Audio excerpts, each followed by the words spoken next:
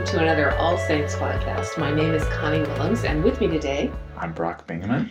And we have a special guest. Brock, why don't you introduce him to us? This is Brad Kilman. Brad, why don't you tell us what you do at Our Lord's Community Church? Yeah, well, I'm on staff now as the worship pastor, but I also oversee our financial stuff and technical stuff too. So I think in order to justify my position, I needed to take over a few other things. So utilize some of my business background. So yeah, finances, technical, worship. Leading worship and leading the church. You're an interesting blend of right and left brain That's stuff. a great combination. I've seen that blend in quite a few musicians, though. That's not that unusual. I haven't. Really? So Brad is an anomaly. I think it's great. Well, we are delighted to have, anomaly or not, we're delighted to have you with us because we wanted to kind of talk about some of the things that have been stirring in you about worship.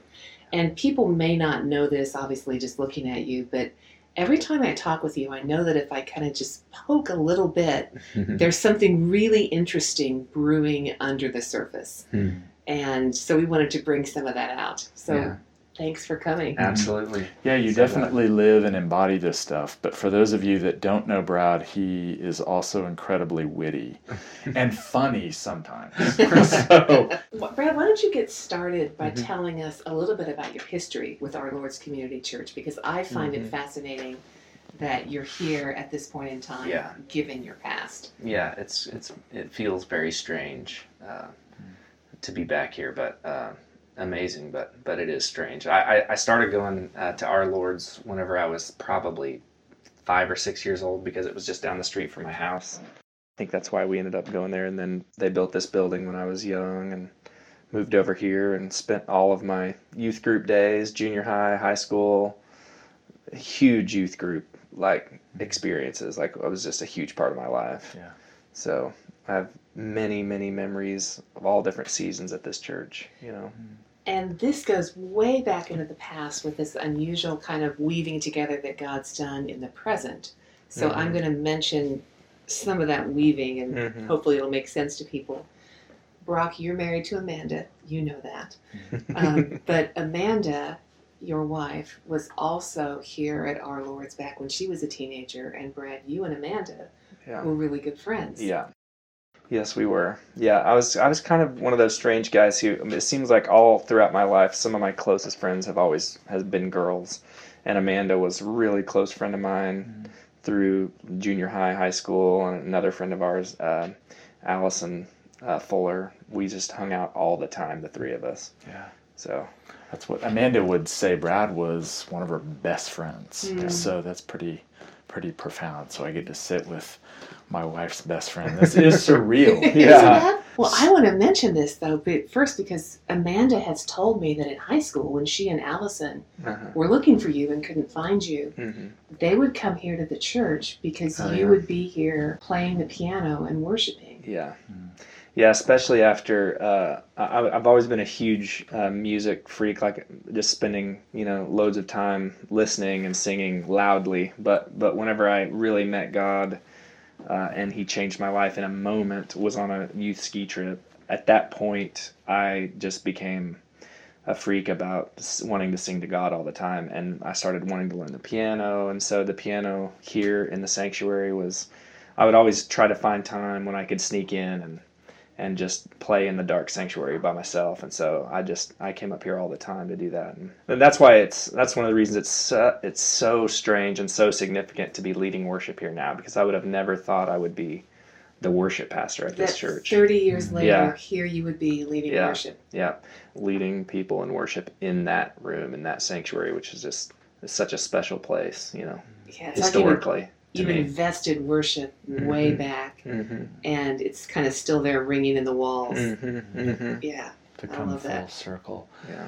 Of course, Brad had to be in his father's house. They were out looking for him, and think how many teenagers, what other things they would be doing. And Amanda just said, yeah, we just knew most of the time Brad would be here, and it was like coming in and hearing Keith Green banging it out on the piano and singing. probably usually either a Keith Green or a Dennis Jernigan song that I was singing. Yeah. I didn't know very many piano songs, but What was it about worship? Why? What was it? Good question. Yeah. When I think about that, I remember the first time I heard one of my friend's dads play the guitar, and there was just a strange, mysterious call to me. Like I just knew it was magical. I had to at least try that. I didn't know if I could, but it was so magical. I had to. It just so impacted me. Just the sound of somebody playing the guitar, the fact that you could do that. So in a similar way, when I met Jesus, when I heard his voice in my mind and heart very clearly tell me he was with me, he would never leave me. And in a sudden moment, my heart was changed toward God and I was softened. I just desired to be with him, singing to him. And so singing to God alone, with people, it doesn't matter. I mean, that's what I know that is a primary calling in my life. You know, whether it's in front of people or not, I know that he delights in me singing to him. I think he delights in all of us singing, but I think some of us may even feel a strange, unique delight or call to do that, and that's certainly true for me. I would say that has to be true just because I'm looking at your history, and it started as a teenager. You have teenagers of your own now, and it's still with you. Yeah. Yeah, it's funny. I tell this story sometimes because I've been in business, since college. I went to a business leader training thing for a weekend, kind of intensive. And it was real focused on business and mission of your business and vision and all that stuff. But it was real focused on the individual business leaders, and you had to kind of craft like a life mission statement or some sort of a value statement or something. And one of the things that we did in there was these statements called "This I Believe," which I think they got from an NPR radio series that was going on. And you had to kind of distill your life call down to one statement. And what I came out with, even though I'm at this business thing, it didn't really relate to what I was doing in work, but I couldn't help it, was "This I Believe." And it was just, I believe in singing to God. That's it. I mean, it was just and it kind of became a life. It's just a high-level life mission statement for me that I know that if I'm doing that, I'm, doing what I'm supposed to do. How long ago was that? That was probably about, I would say, 10 or 12 years ago.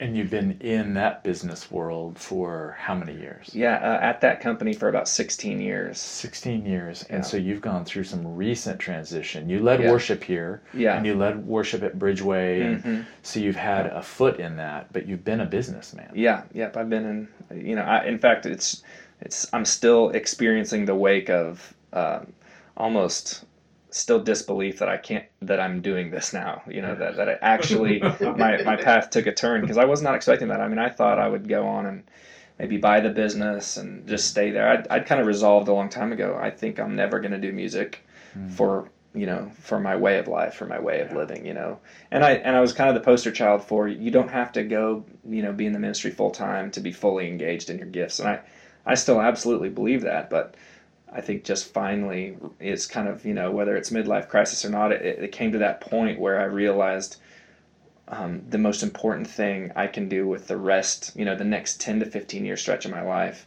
is more intentionally pursue singing to God. And along with that comes things like I want to listen to the songs that God's stirring in my heart more intentionally. I've got 5 kids. All this busyness in my life, and I realize it's kind of been choking my ability to listen and to pay attention to the creativity, and so I can't control it necessarily, but I desire to listen more and to have more space to focus on it. So this is a season of a lot of shifts going on in you. Yeah. Yeah, to the point where I would still say I don't feel settled. It still feels very strange, but it feels good. Yeah. I've just got to say this because a year ago I sent you a text. I was looking through some files and I came across 1997, a life mission statement that Brad had written. We were in a men's group together, and his whole mission statement was about being a worship leader and about singing worship songs to God. So I took a picture of it and sent it to Brad, and then because it just brought back all kinds of memories. And so here we are working in the same community, and it is really surreal. It's a bit surreal, but it's actually a bit encouraging to me because I'm cycling back to 1997 and thinking how 21 years ago, God held kind of that a picture of destiny for 21 years. Mm-hmm. And then he's bringing something forth that you didn't see coming. Yeah. And I often think God's going to move in 21 days. Right. And not 21 years. 21 but years. he had a different time in Yeah. mind. Yeah. Unfortunately, that's God's timetable. Oftentimes they're 21 days or months, but here we are. So let's talk about some of those changes and shifts that are going on inside of you. You mentioned a few of them. Like I was telling you the other day, when I think about, like, if I were to describe what is a shift or what is God kind of highlighting it to me in worship, it's been a long season of this, but it's still true. And I feel like one of the things that started to happen, because I've led worship that whole season, all throughout the business years, I've been engaged, but in worship leading. I kind of started about the last 5 years or so. If I look back, I kind of notice a shift where I begin to take on a certain heaviness in worship leading, where I realized I liken it to taking on Saul's armor, like wearing clothes that are not meant for you, trying to edit the way that you are before the Lord in worship, for the sake, and for good reasons. I want other people to understand. I love to sing spontaneously. That's where my songs come from.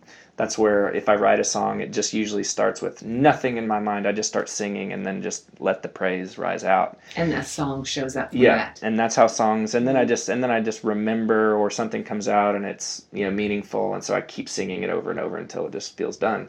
I used to do that a lot in worship, and I sing out over the people and sing spontaneously, but it's not something people can follow. And so, nobody ever intended to squelch that in me, but through some encouragements or through some, you're always trying to look, how can you get better? I just started to take too heavy. Hey, I need to probably cut that out a little bit. And that's maybe people don't understand that, or new people don't understand that. And I just took on this weird heaviness about, I've got to do it perfectly. I've got to think about everything I say. I've got to know exactly what I say before, script it more, which is just putrid death to me. I cannot. I can't script things like that. It just comes out wonky and not me. It almost sounds like a lot of stuff got pulled inside and trapped in there in this heavy season. Yeah, I think that's true. And so the shift now is remembering where I learned to praise, how I learned to worship, which was by myself with the Lord.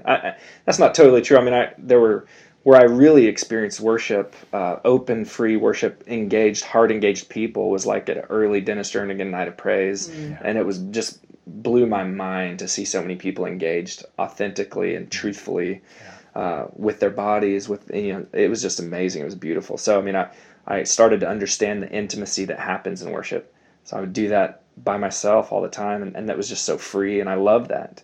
But I just took on some heaviness, trying to become too shepherd-like and too serious and too whatever. And all those things are important, but what I'm recovering now is I've just got to become like a child again. And I've got to take risks. And I'm in front of people, but I just need to risk. What does the childlike look like? Well, it looks different if I'm leading than if I'm worshiping, just for the pure sense that I've got a guitar strapped to me and I am leading a band. But the childlikeness for me is remembering that as a band, even though we want to do a very good technical job, we want to do this, play the song as well as we can, and that takes a certain amount of planning, conversation. But I have to remember that the whole purpose of this is to just get our hearts before the Lord in an honest, open, worshiping, praising way, and that will lead to something new. And that's what I believe. And so that childlikeness, that it's just, I've got to be willing then to investigate musical moments that might happen. And that takes risk. Yeah, that's what I wanted to ask. You mentioned risk.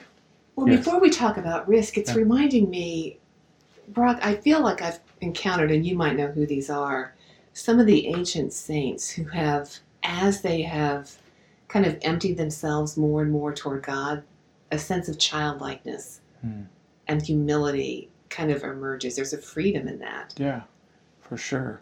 And really inspired by David, who is dancing before the Lord without inhibition and not worried. And people are commenting, his wife's commenting, and what's he say? He says, I'm going to become, what is it? More undignified. More undignified. Yeah. And so he was being Yeah.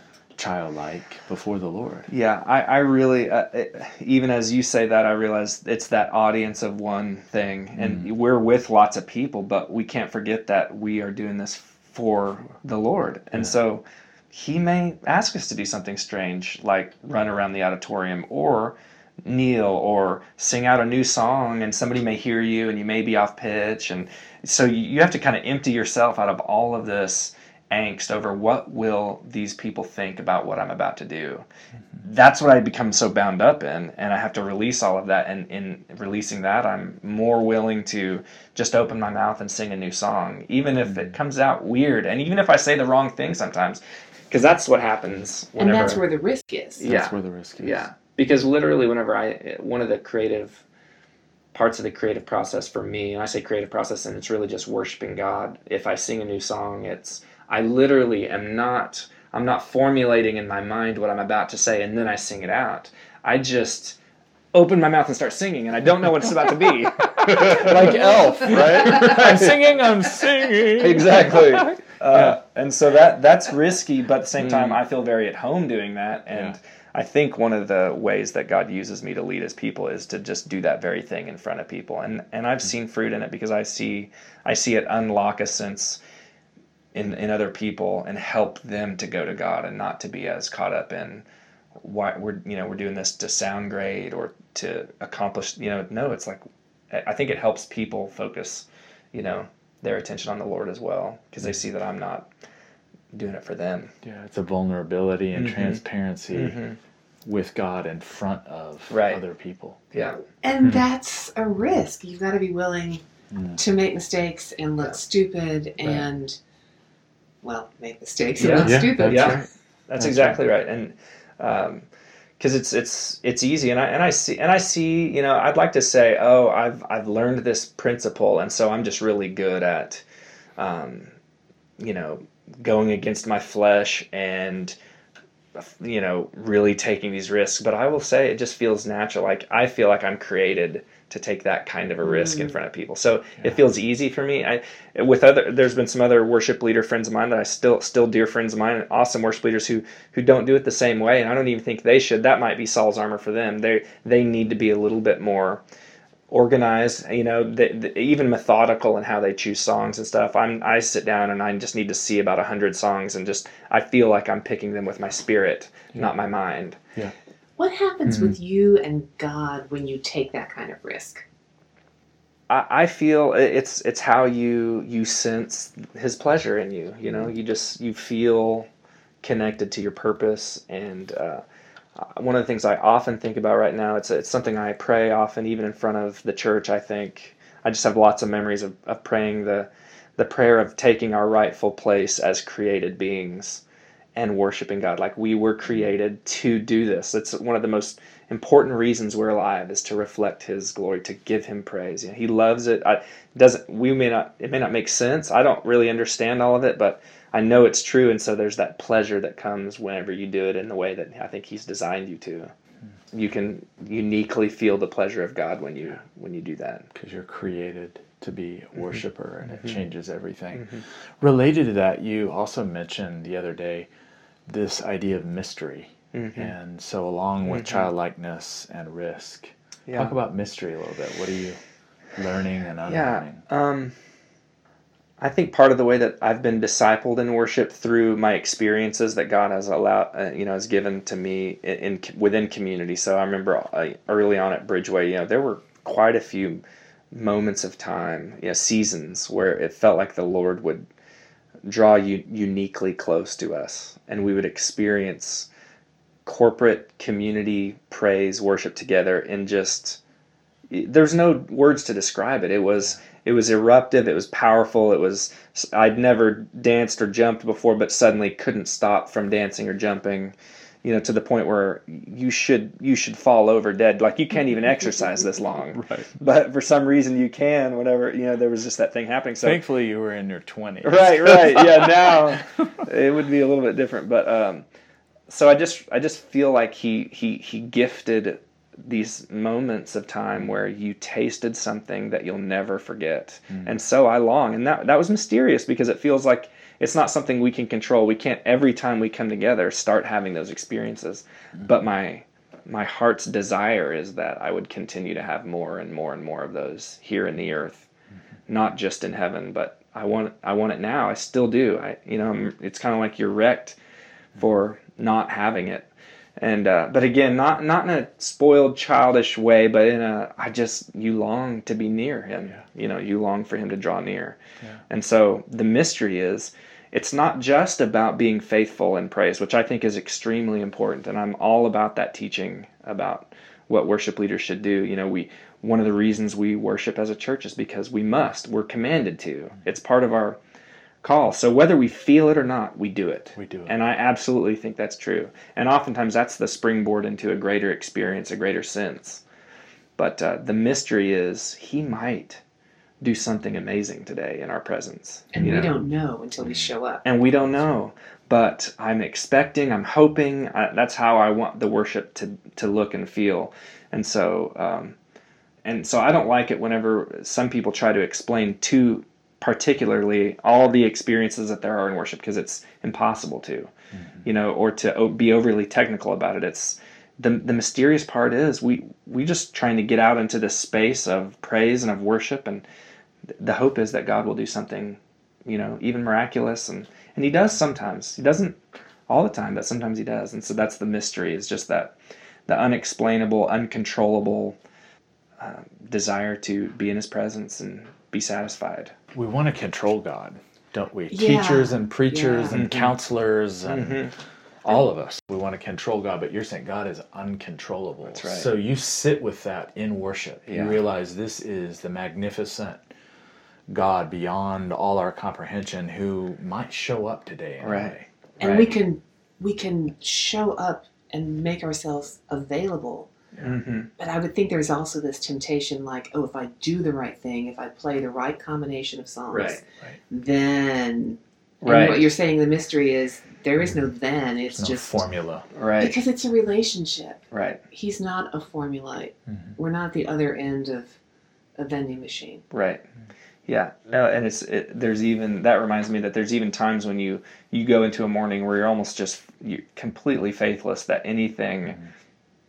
that mysterious, powerful thing that happens sometimes in the corporate worship, that it would happen because you feel far away from him, whether it's remembering your sin or whatever it might be. There's times when it feels like this is not going to happen today. And then boom, sometimes that's the most surprising and powerful, he'll birth a new song, with people, and it will just, it's amazing. Yeah. So that's also uncontrollable, and thankfully so. Sometimes it's even in spite of all of our best efforts to not be ready to worship, to not be ready to praise. You're weakest. You've had the worst week, all of this stuff, and you think, oh man, this is going to be abysmal. Right. This is going to be a terrible time of worship. Right. And in the middle of that, I can almost sense God just standing there saying, watch this. Right. Yeah. I'm having this memory because I know Don Chaffer, Waterdeep, and his influence. And I remember the story he shared of being in that dirty bathroom. Yeah. In front of a condom machine. Right. Yeah, the lyrics of that spoke song. To him. Yeah. And said, and he put it in holy a song. Ground. Yeah. Take off your shoes. This is holy ground too. In a dirty bathroom. Man, that's what I'm thinking of. God is full of surprises, and God can create sacred space anywhere. So we've just got a few minutes here. I would like to end with just the idea, Brad, that you've got a room full of young or emerging worship leaders, and you could tell them just a couple things. What would you want to convey to them? Yeah. First thing that comes to my mind, and it's because it's kind of my formula, is that it's so important to worship and praise often by yourself with God, not just with people, not just in preparation to lead people technically, but that, and it's kind of that idea. And I used to tell this to young worship leaders too, and just the phrase, you can't lead people where you don't already go. Yeah. And that's pretty common. I mean, that's true in so many different things, but I think the practice and the training ground for me is getting my heart before the Lord regularly and worshiping Him and praising Him, and that's the training ground. And so, more than anything, do that, And so that's my first encouragement, is just to make sure that they're encouraged to do that. And it's not just preparation for the leading, but truly stewarding praise and worship in your own heart and life, often for no one else. And it strips away. It's a non-performative. This is your heart and the heart of God, and not even preparative. I'm not trying to get ready for something. It's kind of like preachers who find that they're studying the Bible always only to give something. Yes. I got to get something so I can give something. Yeah. And instead of, I just love it. I need it. It's my bread. It's my, and that's hard. And that's been difficult for me as I've had children. Yes. Yeah. That really is, though, that's coming to the first thing, is to just make sure your heart's connecting with the heart of God, and there aren't people watching or depending on you. This is between you. And it's between you and Him. He's your audience. He's the reason you do this, and be alive in it. And so, and I find the best way to do that is just like anything, you spend time doing it with Him. And we keep using this phrase around here right now, and I love it, and let's waste time in His presence. There's nothing we need to accomplish. There's no end goal other than just, we're created to do this. Let's just waste time in the presence of God together. And there is something that I had to be converted into with that, that He actually is okay with wasting time with me. Right. He doesn't have anything to accomplish except enjoying me in the moment. Yes. Yeah. And it becomes the best investment. Yeah. The wasting. Is there something else you would say? I think related to what I said earlier, the Saul's armor comment, I would just say, I would always encourage them to find and exult in their strengths. How has God made them to enjoy leading worship? So if that is through a very well scripted, or maybe beautifully woven together song list that has a theme, because there's so many different ways you can do it. I would just say be authentic. That's my favorite kind of art anyway. When you can sense somebody's truly doing what they believe they're called to do, or what they're gifted to do, instead of trying to be like what somebody else does. I think you can sense that in good art, and I think you can also sense that in any kind of gift or ministry that somebody's leading, if they're doing it authentically and they're not striving to be like somebody else. But finding that can sometimes be a challenge. Yeah. But that would also be tied to doing it by yourself, on your own, before God. Discovering. Because you might be inspired, as you were, by a Keith Green, Dennis Jernigan, Kevin Prosh, others. But in the end, that's a springboard into you discovering how God's wired you. That's right, yeah.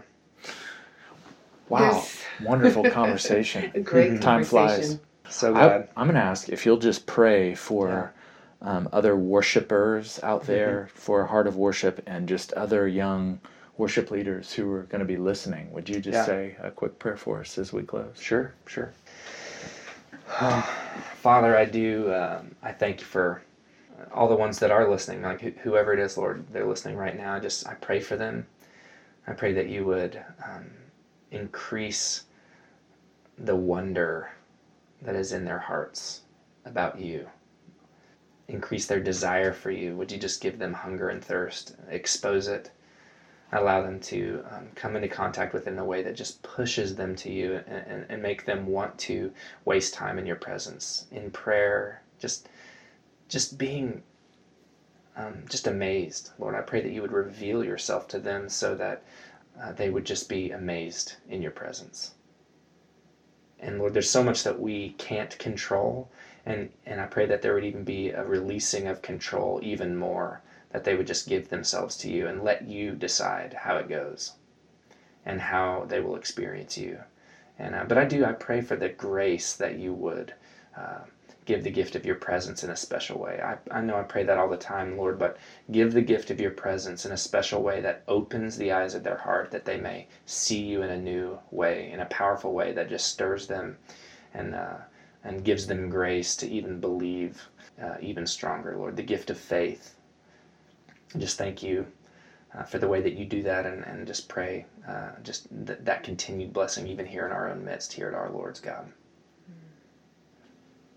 sensing the Lord's presence with us right now, lo and behold. Thank you, Brad, for taking time to do this, and thank you for those of you listening. We are starting classes in August. So very soon. About months 2 away. months. Wow. Our first course is biblical studies, and we're right in the middle of delving into what we're going to be doing, and I'm looking forward to it. Yeah, wow. Which feeds worship, right? The scriptures and poring over the scriptures. So if you're interested in looking more at our biblical studies, our church history, our spiritual classics, spiritual formation classes, you can find that at allsaints.center. And we look forward to talking with you next time. Great to see you.